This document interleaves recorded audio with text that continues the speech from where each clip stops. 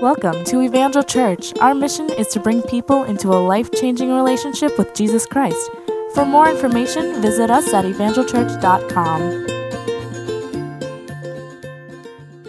And each time I feel that I'm starting to heal, He delivers another blow to my heart. It's become clear, Lord, that the man I married doesn't love, value, or care anything about me or about my feelings. It's as if our marriage meant nothing to him and that I mean nothing to him. But Lord, I know that I have to forgive him. I have to let this go.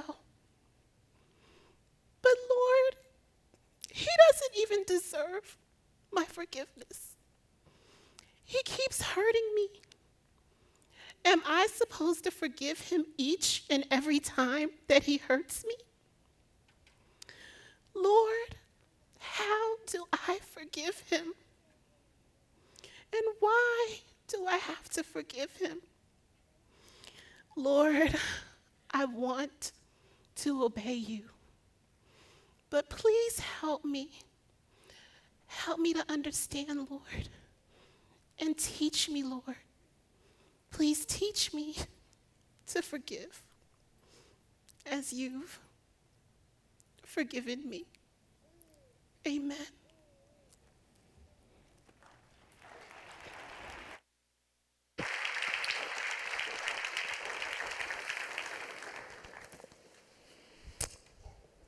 Think about Pastor Carrie, who did our announcements today. She's been given the incredible responsibility to serve as our children's pastor. And she's here to partner with you as parents to help your children learn the most important lessons that God would want them to learn so they can grow up to be all that God created them to be. And parents, I'm talking to you today for this first part of this message. You can remember those early years where your children were just learning what it meant to relate to other children, right? Susie looked at me weird on the playground. I'm not talking to Susie anymore, Mommy.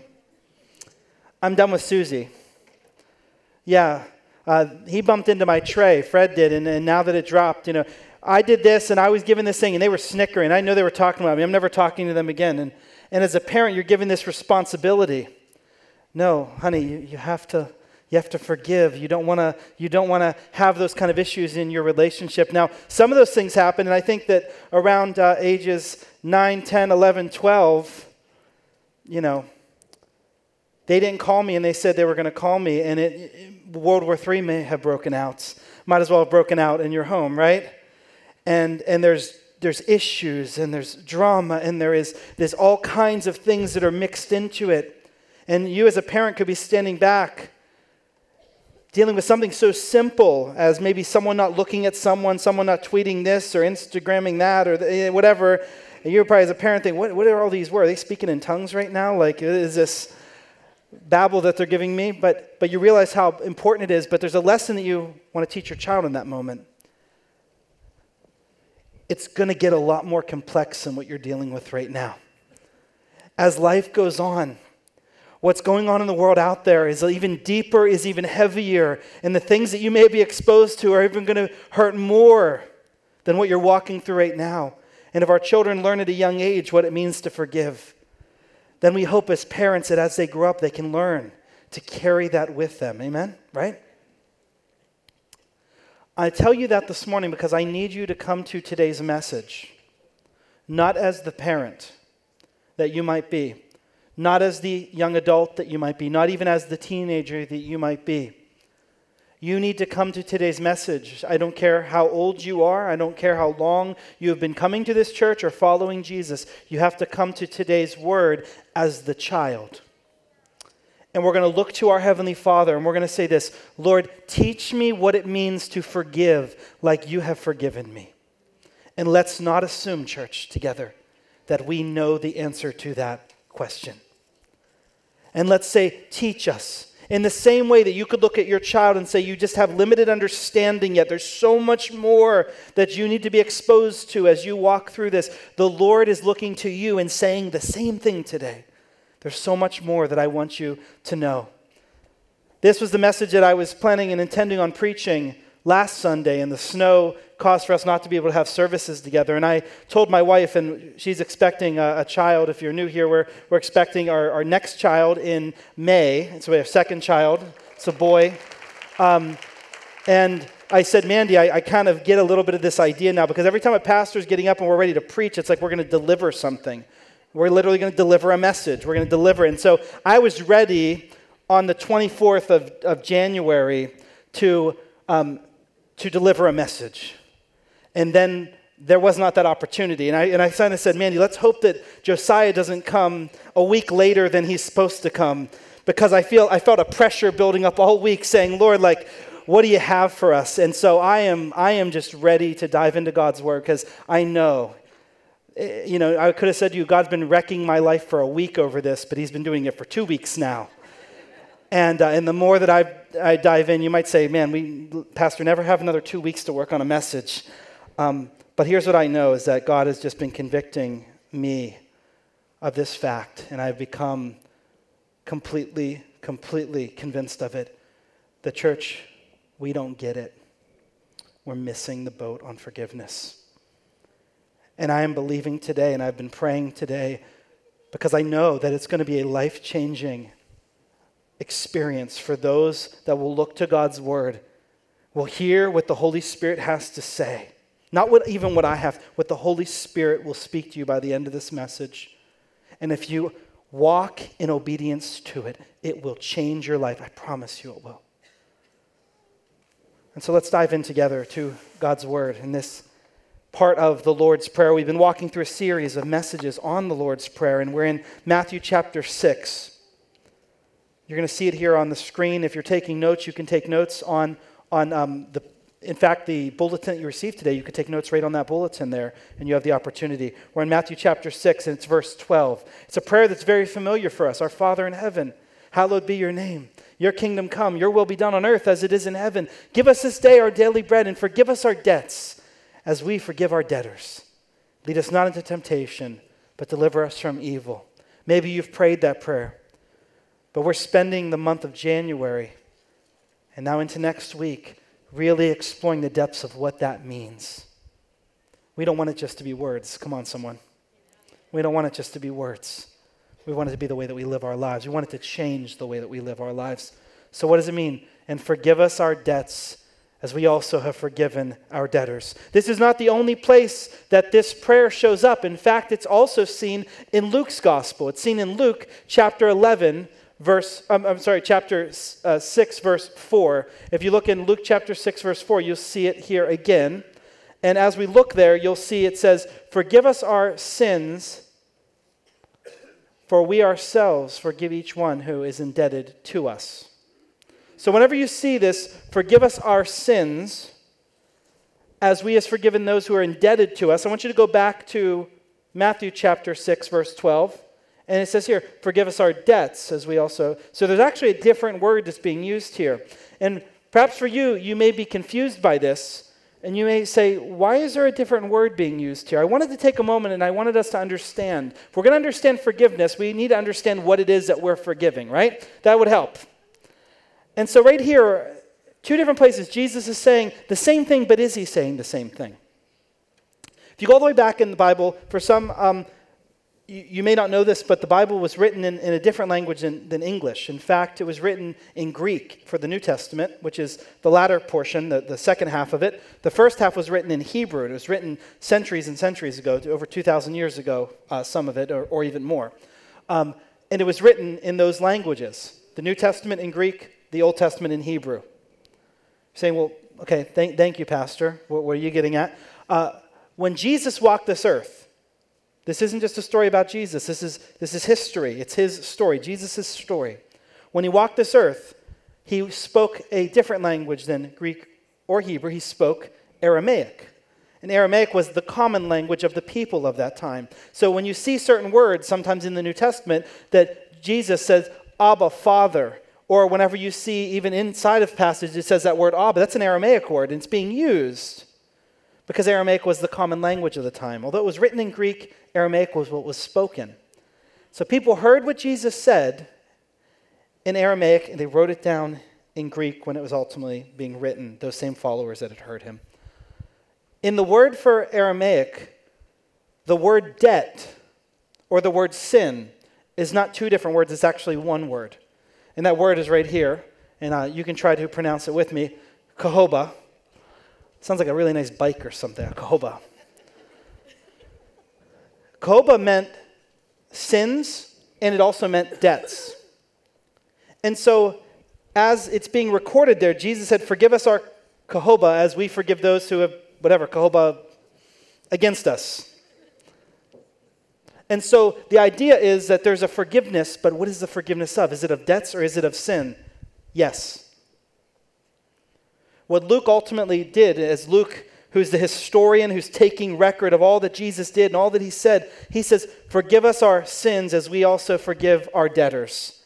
And he's showing both because it's important for us to understand both when it comes to forgiveness. One of the common passages that's used when it talks about forgiveness in the Bible is a story about a man, a king, who lent another man a lot of money.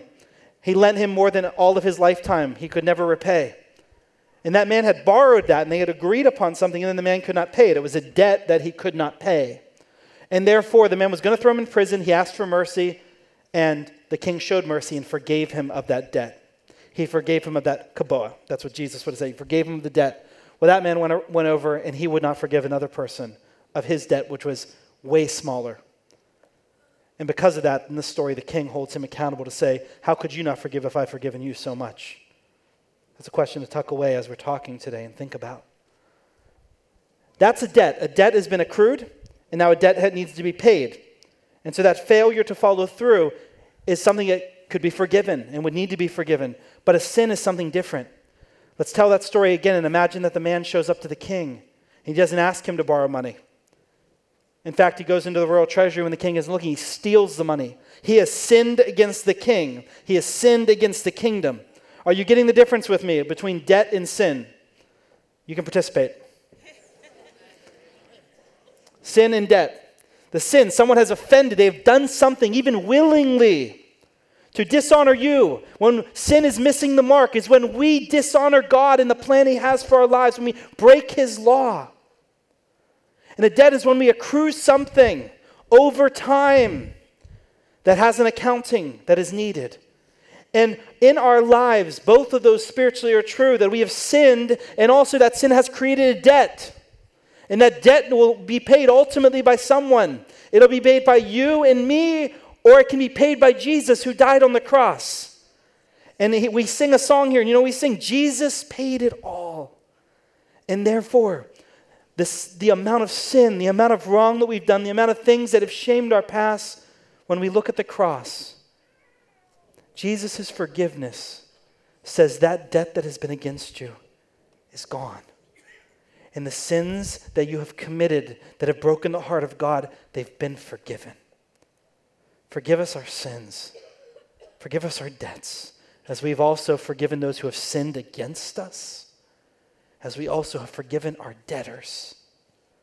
That's the heart of what Jesus was praying and what he taught everyone who would follow him to pray and to live out in our lives. This idea of forgiveness is a great idea. I think as you hear the word forgiveness, does that sound like a good idea? Do you think people should forgive one another? Let me see a show of hands. I need to know you're with me. Come on, the 9 o'clock crowd, it's not fair that they're more with me than the 11 o'clock. You had a couple extra hours to sleep. You think it's a good idea? Well, C.S. Lewis, who's a very famous author, he agreed with you.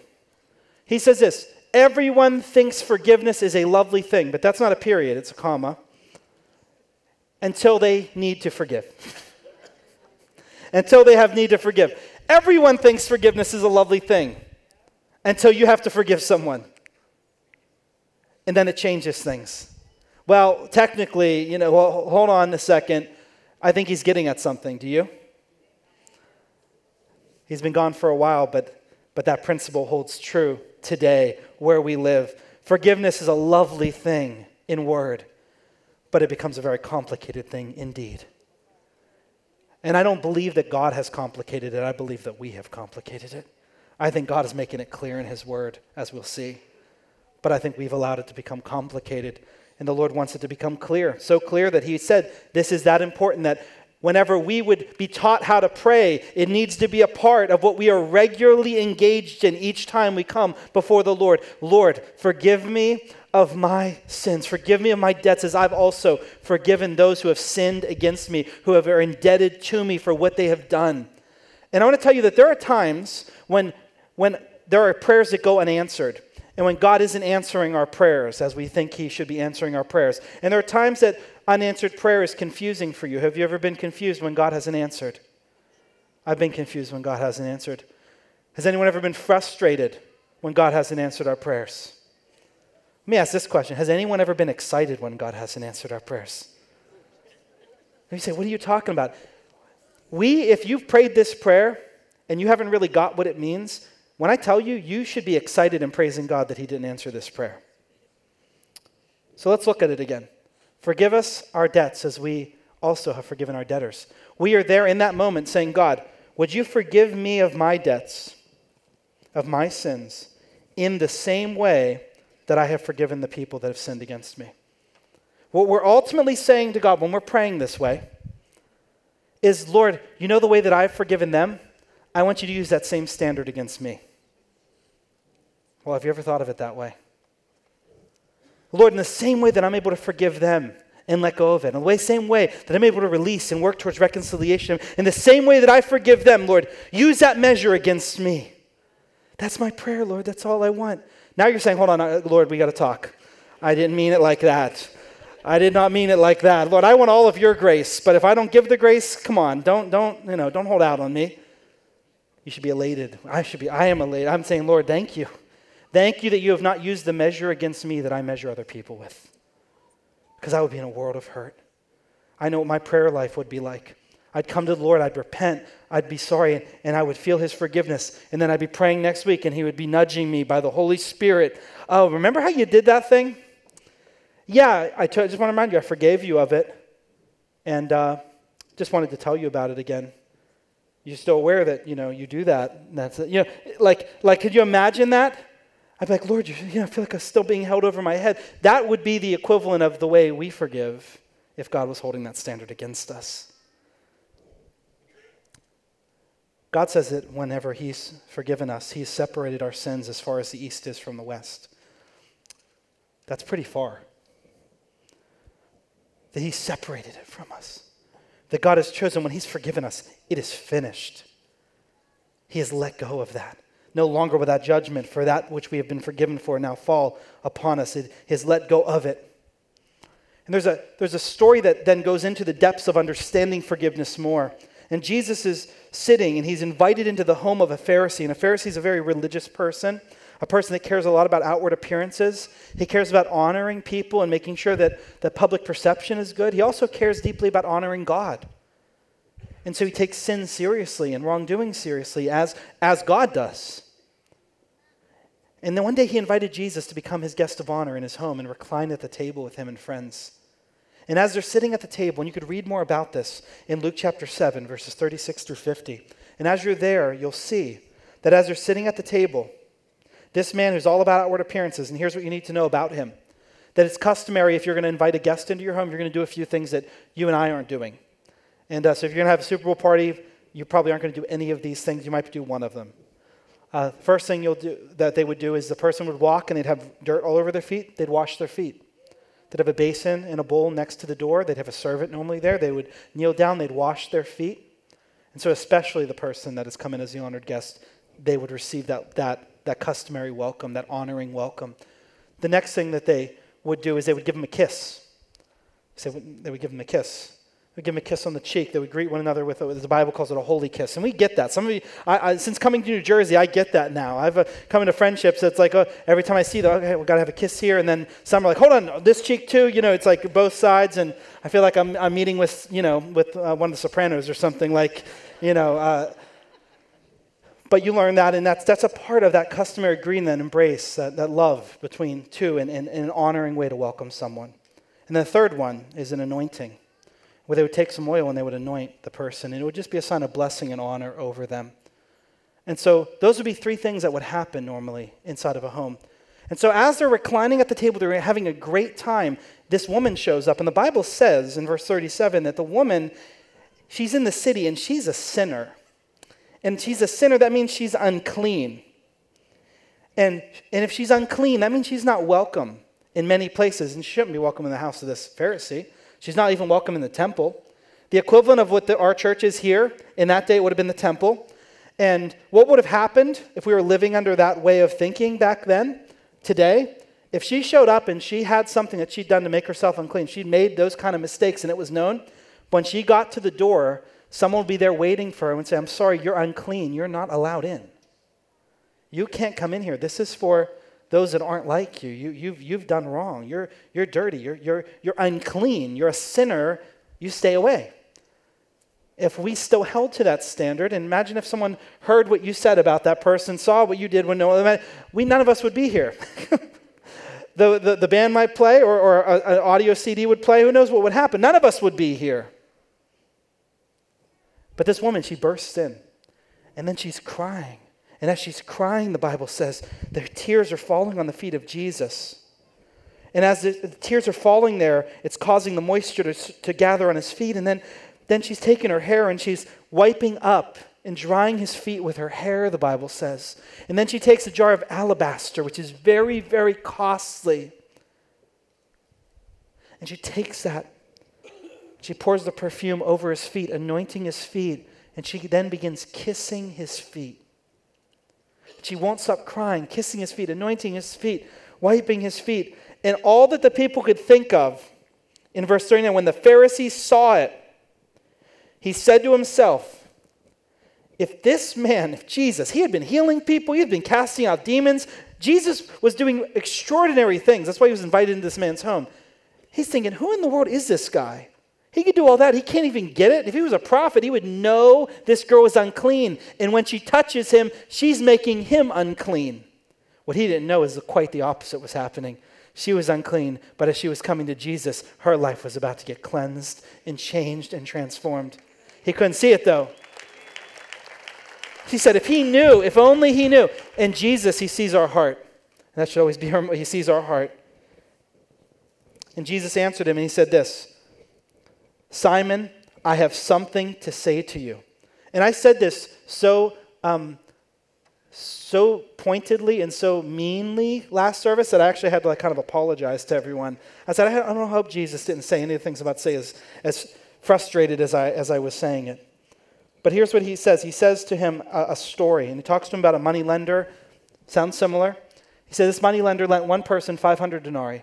That's about a year and a half's worth of someone's salary. So whatever you make in a year and a half's worth of it. That person was lent it. And then he lent another person about a month's worth of his salary, right around there. And it came time that both of them needed to pay.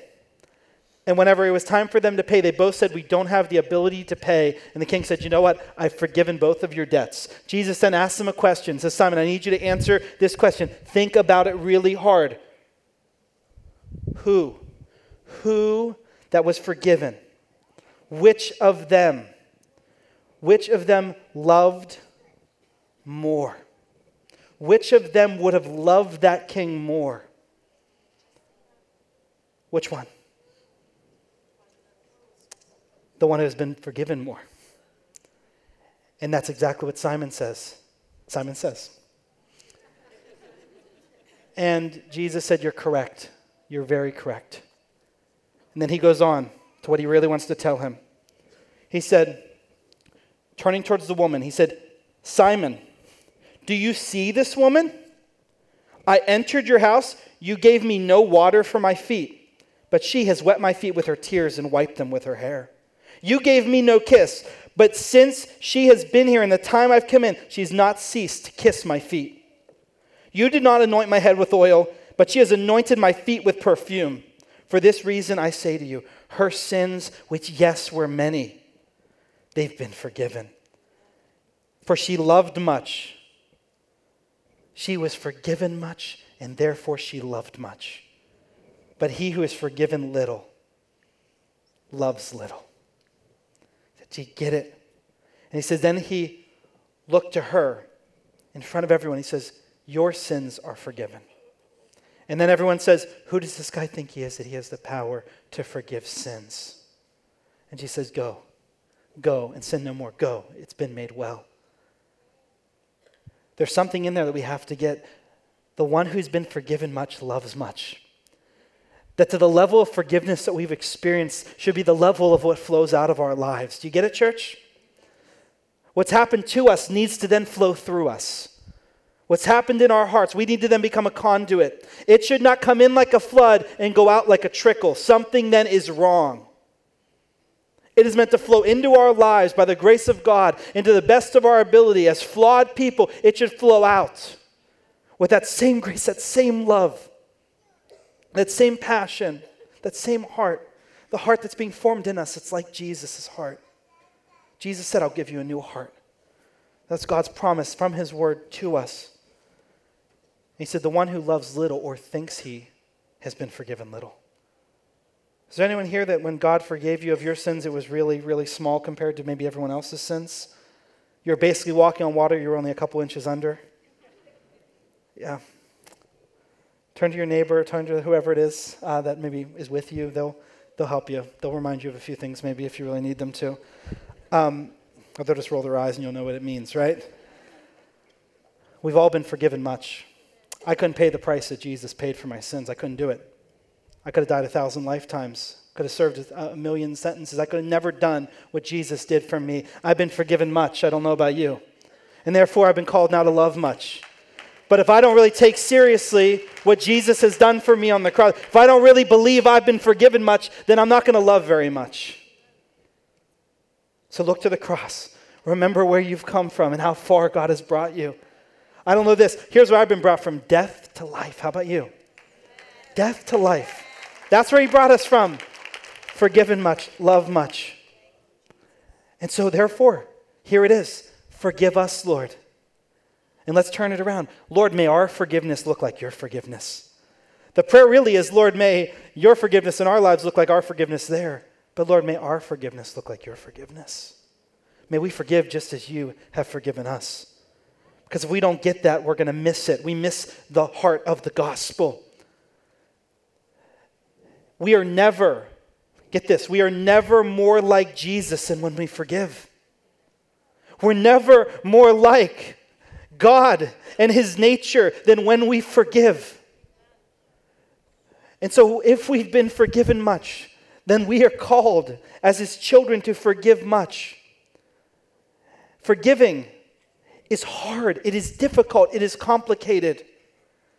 We think that forgiving just becomes forgetfulness. We think that forgiving is somehow just a license for us to bury our heads in the sand. Or that forgiving is a way of minimizing issues that have happened, and none of that is true. But forgiving is a very powerful thing, and I want to just talk to you for a few moments about this, and I want to show it to you. Because when we don't forgive, here's ultimately what happens. We've been offended, and we're holding on to things. If you haven't forgiven today, you're holding on to some stuff. And so, Kevin, come on up. I was going to get you, Kyle. If Kevin wasn't there, I was going to ask you to come up, but he helped me with the table. So come on, Kev. Sorry to put you on the spot, man. You're good. All right, put that thing in your pocket there. All right, so here it is, Kevin. You lived a couple years, so I've gotten to know you. And I know people have done some things probably over time that have offended you, have hurt you, have all kinds of things like that. And one of those times at work, when someone you knew they were talking about you, they were saying things they shouldn't have, and you picked up on it. That time someone said they were going to do something and they just blatantly lied to you.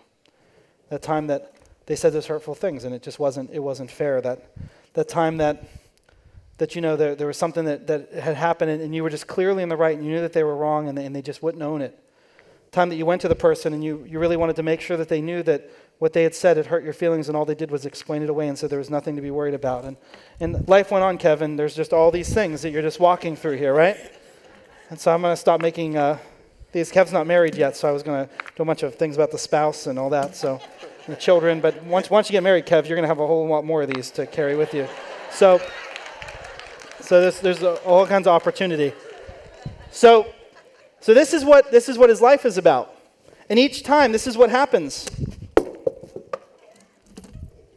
Each time that someone hurts us, each time that someone has wronged us, we hold on to it. And for someone, no, Kev, you got to hold on to it, buddy. Got to hold on to it, man. You don't get, no, not yet, man. I know you're that holy, man, that you're not ever going to hold on to the offense. He's like, if that's it, I'm letting go. No, you got to hold on to it.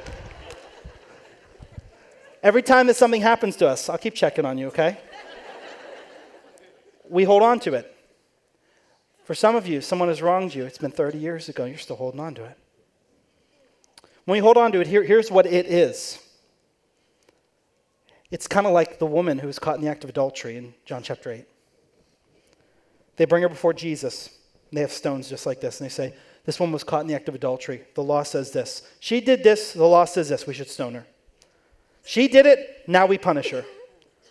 The punishment needs to fit the crime. This is justice. This is rights being made from wrong things that have happened. This is equality. This is us doing what's right, that every action has a reaction. So depending on how big the offense is, maybe it's how big the stone becomes, right? How big the issue is. And when you hold on to it, it's my ability to get even. Because when people hurt us, it's like we're at a deficit and we need to make it right. We need to make it even. So there we are. We're walking through life. We're carrying all these things. And at times, especially in times when we may go back and we may put it right back there to them. And we may say, you did this, and now I did this. And you know what happens then? You don't have one stone, you get two stones. The stone that now you are still going to pick back up in the stone they have because your offense has caused you to go and offend them now. You say, well, you offended me, now I offend you. That's right, that's fair, that's balance, that's a scale. Whatever you did, I'm going to do to you. And then we get what Jesus says, that we can't do that. God is a God that loves, God is a God that forgives, but we still hold on to it though. Instead of forgiving, we're waiting to make it right. We're waiting to do something with it sometimes. So let's say that person comes to you, Kevin, you talk to them, and they say, you know what, Kev, you're right. This was a big thing. You spent some time, you talked, you prayed, and you said, okay, you've asked for forgiveness. I've forgiven you. And then you worked out this thing, and you've been able to let go of it. And you say, I'm not going to keep thinking about that. And you have a couple things, but there's a few things still left there. And there's especially this one right here that you're holding on to, because you say, this one, I went to them, and they said they're not wrong. In fact, they said I was wrong, and I'm offended, and they're not apologizing. They won't apologize, and so if they're not going to apologize, I'm not going to forgive them. Why should I forgive them if they don't apologize? And you go through life, and you're holding on to these things, and you're saying, I'm not only going to do it when they do it. Here's what you need to get, is that you're responsible for you. And at the end of the day, it doesn't matter if they apologize now. You can forgive them before they've even apologized. You can forgive them before, and you can forgive them if they never apologize. And here's what I mean by that. You can let it go. So let that one go, Kev. And when I say let it go, it isn't this. God, your word says it's yours to avenge. You pick it up and you strike them, and I'll wait, and I'll see. I'll see what happens. And sometimes we do that, and sometimes we do know this, that God is a God who sees everything. He will make wrongs right. He'll do those things. But what happens is if we're sitting there waiting for it, watching for it, that disappoints the heart of God. If you're waiting for your form of justice, whatever it is that you have judged would make it right, and you're waiting for that to fall, you're playing the role that God ultimately has. He's the only judge. He's the one that weighs these things. So we walk through life, and it's our choice at the end of the day, though, whether they do anything about it. What you're carrying is for you. Will you let it go? Will you not? So Kev is one that wants to let it go, so Kev, just let it go then. Amen. That's right. That's it, right? Thank you, Kev. I would say you could keep one, but I don't want you to walk around with offenses. So that's that. Here's the principle. Is that whenever we're holding on to all that stuff, whenever we are carrying around all these things, it affects us the same way it was affecting Kevin.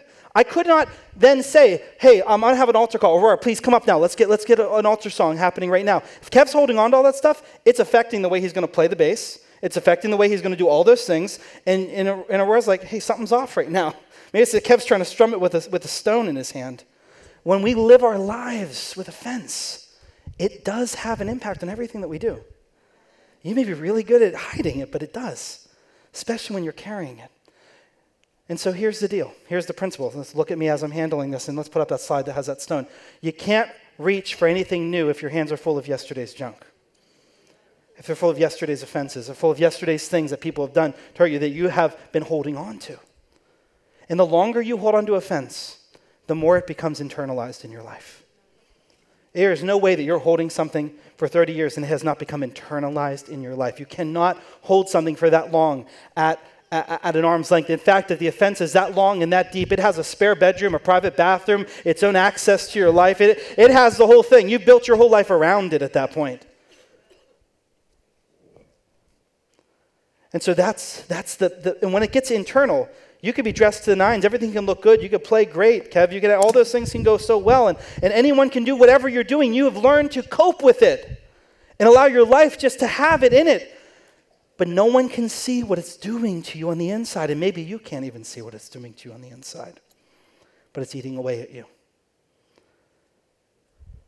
So the worst part is that when it becomes internalized, an offense internalized becomes bitterness. And bitterness over a period of time becomes a bitter root. And here's what the Bible says: be careful that a bitter root does not grow in you, because it will cause trouble and it will defile many.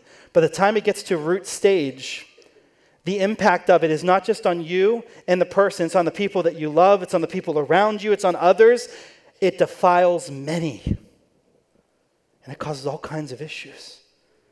It could have started as something so small, but just as a tiny, tiny mustard seed can grow into a giant tree, bitterness, seeds of bitterness and offense can do the same exact thing. Someone with me today? This is exactly what can happen. It becomes toxic. When I think about this, I think about my upbringing in Pittsburgh, Pennsylvania, Western Pennsylvania. And as a child, you're going to be very proud of me. I learned from a young age that I wasn't supposed to drink poisonous things that would kill me. Can I have a round of applause for that, please? It's one of the things I put on my resume, actually. I'm really good at telling the difference between things that will nourish me and kill me. But I learned not to drink the things under the sink and all those kinds of things. And I had a reason why I learned that. And I talked to Mandy about that reason, and she said, I have no idea what you're talking about. And I said, you got to be kidding me. And so I had to go back and I had to research it, and there was a story behind it. The reason that I didn't do it was because of this guy right here. Let's put up this. No, go back. Not him. Him. Does anyone know him? Let me see your hands. Just put up a show of hands if you've ever seen this before. I got how many people right here? Of a room this size. Let me see it again. Oh my goodness. So if you're in Western Pennsylvania, there is not one person of the millions of people that does not know what this is. That whole side of the state knows what this is. You know who this is? This is Mr. Yuck. No, I'm not kidding. It's Mr. Yuck. That's his name. And Mr. Yuck was there, and my mom would put Mr. Yuck on everything. She'd put it on everything I wasn't allowed to drink. And there's a reason why that I never knew about until now. It was because back in the 70s, the city of Pittsburgh was called the City of Champions. There was a lot of excitement with the Steelers winning and the Pirates were winning. They were doing very well. And at the same time, a lot of children were dying from drinking poison. Not just like a lot, like a strange amount of them were. And the doctors and the paramedics in the children's hospital was being flooded with all these calls about children that are drinking poisonous chemicals. And so a doctor began to look into it. In fact, it was the chief residency there. He began to look into it. His name was Richard Moriarty. He was the chief pediatric resident at Children's Hospital in Pittsburgh, an amazing hospital. And he looked into it, and he started to realize what the issue was. Let me show you what poison looks like and what labels were like in the 70s. This was a label for poison. You get that, right? Skull and crossbones. But there was a team that was doing great in the 70s in Pittsburgh, playing baseball. They were the Pittsburgh Pirates. Let's see what their logo looks like. And so children see something that people are wearing, they're cheering about, they're excited about, and then they're seeing this. And they're saying it must be good, and they're partaking in it. Because they didn't know the difference. And this was a phenomena that happened in Western Pennsylvania, and there came Mr. Yuck. And you may think, okay, this is like this. In 1979, within 1 year, they sold 50 million of those stickers. Think about 1979, what the population of the United States was. 50 million of these were sold in just that year. In fact, the 1975 Super Bowl, one of the halftime commercials was a Mr. Yuck commercial that played across the entire country when the Steelers were playing in the Super Bowl that year. Because they had to find a way to teach them. There are things that you have to avoid. You may not understand the difference, but when you see this, you just know, I can't partake in it. The reason I tell you that is this, is that I could just get a bunch of those stickers for you. And every time you look at an offense, every time you see it, slap a Mr. Yuck sticker on it and say, no, no, that isn't getting here. It's done. And if you could realize the danger of it, then it would change everything. Do you know after they did this, 5-year span in the Pittsburgh area, less than 5 children over a span of an entire 5 years died from poisoning? When they were seeing dozens, if not hundreds, dying or being in fatal, life-threatening situations just because of this. They identified it, they addressed it, they moved on. If we can learn to identify and see it before it comes, it can save us so much heartache. Come on, church, is anyone still with me?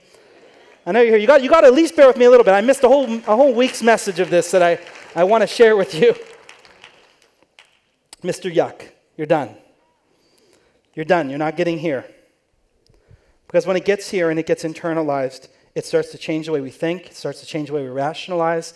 We build our lives around some of these things that aren't lining up with God's word. One of the ones that's clear, Jesus says it at least 3 times clearly. In fact, after the Lord's Prayer, he says the whole Lord's Prayer, and then he goes back and he says this. It's, forgive us our debts as we forgive our debtors, and lead us not into temptation, but deliver us from evil. For if you forgive those that have forgiven you, then you're forgiven. But if you have not, then your Father will not forgive you. If you haven't forgiven them of their sins, then he won't forgive you. It goes on in Mark chapter 11, verse 25. It says, whenever you stand praying, forgive if you have anything against anyone. Remember how I told you in like the Greek and in the Aramaic and these words can get really mixed up? I've checked on these ones, and anything back then actually means the same exact thing as it means today, anything. And anyone means the same exact thing it means today, anyone. There are no asterisks, there are no, except for this and exceptions. If anyone has anything, then go, forgive them of it. Forgive them of it. Doesn't even say at this point, just forgive them. So your Father who is in heaven can forgive you of your transgressions.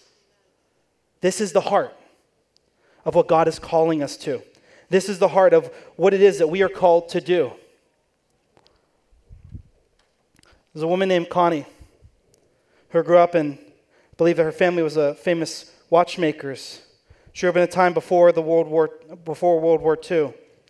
And because of her faith of her family, because of the faith of a group of people, because of the way that they looked, they were taken by Nazis. They were hoarded into concentration camps. And as she was there, she watched as her sister was treated in ways that I would not even describe to you today. She watched as her sister's life began to wither away at the hands of many of these men who were so blinded by their hatred and their prejudice and by their sins. And she watched these things happen to her and her sister, but she literally had to watch her sister die. And it was basically, ultimately, at the hands of this one man who was holding them prisoner in this concentration camp. And as this went on, she was broken. Well, liberation came. She was set free. And then years later, an even greater freedom came into Connie's life because she learned about true forgiveness. She learned about Jesus Christ and the forgiveness that he can bring into your life and how he can change everything. And when she came to know Jesus as Lord and Savior, it changed everything. All that brokenness, all that hurt, all that she had walked through, it wasn't too big for Jesus to heal. All the atrocities she had seen, all the scars that were inside, all the things that no one could ever know or understand, he knew, and he understood and loved her. And then as she started to follow Jesus, she learned that she had to learn how to forgive. Because she said this prayer, Lord, how can I forgive in the same way that you've forgiven? And she realized it didn't matter how hard it was, that God would give her the ability to do it, and she had to do it. She had to even forgive those that had hurt her, those that for everything that had happened.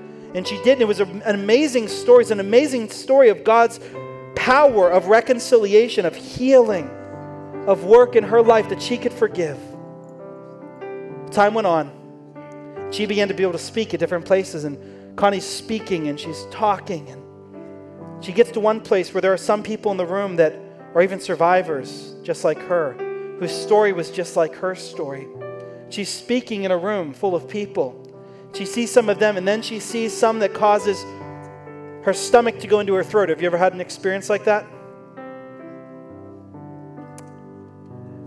It takes your breath away. She saw someone that she had remembered from a part of her life that she wanted nothing more than to forget. She locked eyes as she's speaking on forgiveness with the man who was responsible for the death of her sister and the sins and the things that had been committed against her in that concentration camp. He's in the audience that day.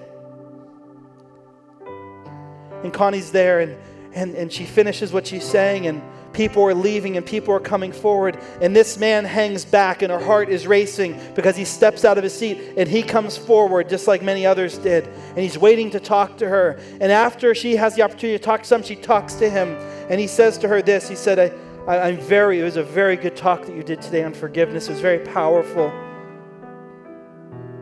He said, I was one of the people that were in those camps, and I was one that was sinning against. I was one that was responsible for so much of this pain. And she's not saying anything. She's not acknowledging anything. She doesn't know if he recognizes her. She recognizes him.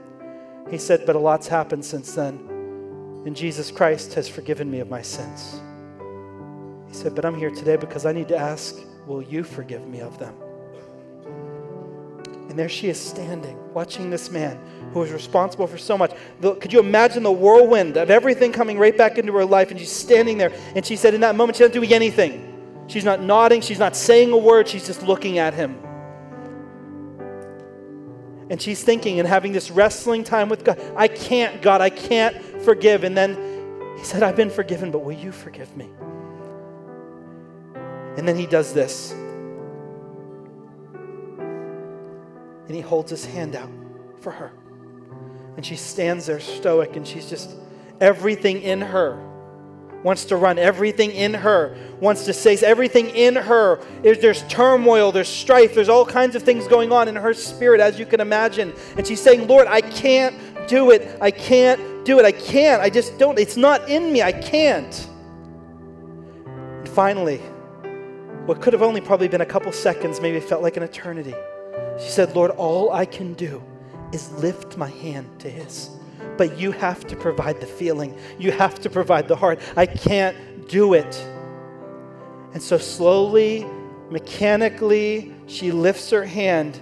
And as she says it, and as she retells the story, the moment their hands met, a warmth came over that part of her hand, flowed through the entirety of her body. The Holy Spirit came upon them. Tears were shed, and the power of Jesus Christ came and began to bring reconciliation. And she wept, and she felt the power of the gospel of Jesus Christ at work in lives. I want to tell you something today. Your story may not be as dramatic as that, but the tears will be just as real. The struggle will be there when God shows you who you need to forgive. And you're going to say, I can't do it. And here's what I want you to know. The gospel gives you the power to forgive. The gospel is the power of God to forgive. And so you may not have the strength. I agree with you, but he does. And I want to tell you something. If the same power that rose Jesus Christ from the dead is truly at work in us, then it's the power of forgiveness. And he can bring it about in your life.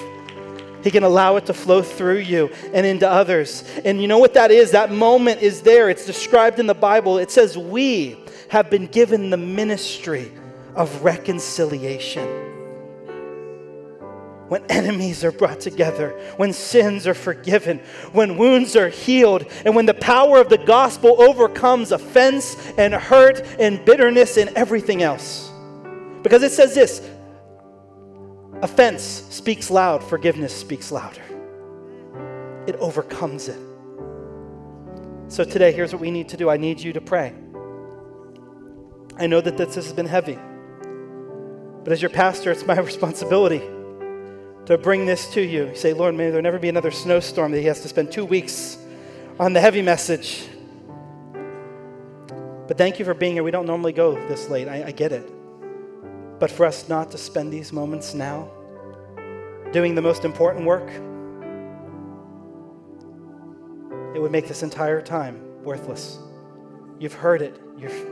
I trust that the Holy Spirit's been speaking, that not just I have been speaking, the Holy Spirit's been speaking to your heart. But now we're going to specifically pray, and we're going to pray 2 things. We're going to ask the Lord together. This is your commitment today. I need every one of you to ask these 2 questions to the Lord. Lord, who do I need to forgive? And who do I need to ask to forgive me? So right now, would you bow your heads and would you bow your hearts with me? Or would you make this a moment of you and the Lord together? Would you allow the Holy Spirit to speak to you? That's his job. He leads you into truth. God wants to reveal something here. God wants to come in. He wants to heal something that has been decades. God wants to bring freedom and deliverance into your life for something that's been plaguing you for 50 years. He wants to give you today the power to forgive. And he wants you to experience the power of forgiveness in your life. So I'm going to pray this prayer, and I just want that to be your prayer with me. And then we're going to pause and be quiet before the Lord for a few moments and just listen to his still small voice. Lord Jesus, come and speak in this moment. Holy Spirit, speak to me in this moment. Who do I need to forgive?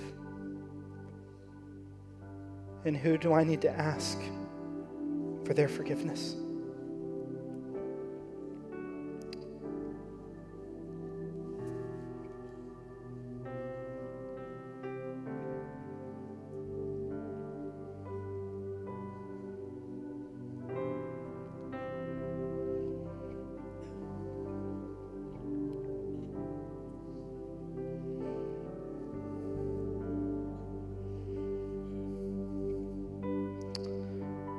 Maybe this is new to you, but you're starting to things are just coming right to your heart right now. It's clear as day. You say, well, I don't hear an audible voice, Pastor. The Holy Spirit doesn't always speak with an audible voice like that. But he'll bring it right to you. He'll allow it to be right there, and you could feel it. You can know it. I can't tell you what it is because I don't know what's going on inside your heart. He does. Allow him to search your heart. Allow him to reveal it. Allow it to come to the surface. And as it does, it's now your choice on what you're going to do with it.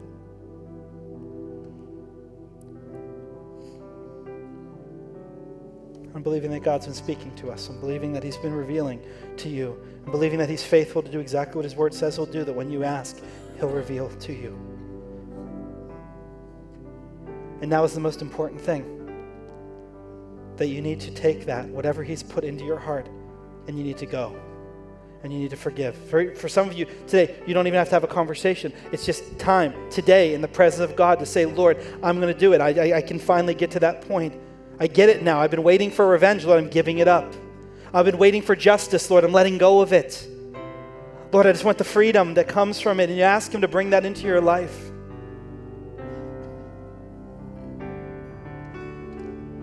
You're asking for his healing now, and it will flow through your life. Because he can turn all that bitterness, all those things, in a moment, that root can be ripped out. So Lord Jesus, come now and do that work for your children. And whose forgiveness do I need to ask for? He's putting things in your heart right now as well. And that's now on you. It's your responsibility. You don't wait for them to come to you. Go to them. And the first person that could come to some minds here, that as you've been listening to everything that I've been saying, the first person that you need to ask for forgiveness from is God himself. That you've never had your sins forgiven. Jesus died on the cross for that very reason, so you don't have to walk around with it anymore. So today, if you're within the sound of my voice, you're watching online, and you'd say, I have not yet asked Jesus to forgive me of my sins, today's the day, and I'm going to give you an opportunity to say a prayer right now with me. And say this from the bottom of your heart, and it's you asking the Lord to forgive you of those sins and asking for that brand new life. Pray, Lord Jesus, repeat it after me. I ask you to come into my life, to forgive me of my sins that have separated me from you. I will follow you all the days of my life. And I thank you for the forgiveness that only you can bring. In Jesus' name, amen. Here's what I'm going to do. I'm going to ask you to take another step if that's you. I believe that defining moments call for decisive actions, and you've just made a life-changing, decisive decision in your life. I'm going to count to 3, and if you made that decision for the first time, I just ask for just one more moment. No one else would move around. But if you made that decision, I'm telling you, I'm going to count to 3, and I'm going to ask you to stand to your feet. That's what I'm going to ask you to do. I won't ask you to come here. I won't ask you to anything. I just want to ask you to stand to your feet to acknowledge I made that decision today. And as you do that, you need to know you don't need to be afraid, because as you stand, we've all stood at one point in time. We've all been in that place where we said, today is the day I made that decision. And I want to tell you, there's a celebration in heaven. There'll be a celebration right here as you're willing to make that decision before God. So don't let fear get in the way of it. You're ready? If that was you and you made that decision for the first time today, counting to 3, and then I want you to stand. 1, 2, 3. If that was you, I want you to stand up right to your feet, right where you're at. Come on. If that was you, if you made that decision right there. Amen. Is there anyone else that made that decision today for the first time? Praise God. Quickly, as you're standing, if we have any altar workers, would you please go to them and just give them a book?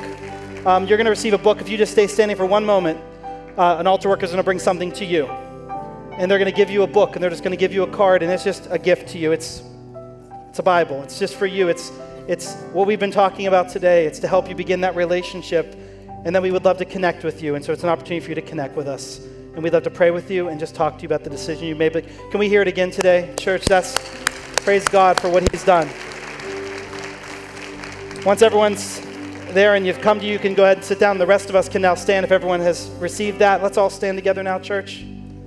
And if you've made that decision, you're afraid to stand, but you can now get it like I got to, come up to one of the altar workers. Don't leave here without letting us know. But for the rest of us, we have work to do, church. Let's go. Let's put this into practice. Let's go to those that we need to ask for forgiveness. Let's forgive those that God has put on our hearts, and let's honor him in that way. Amen?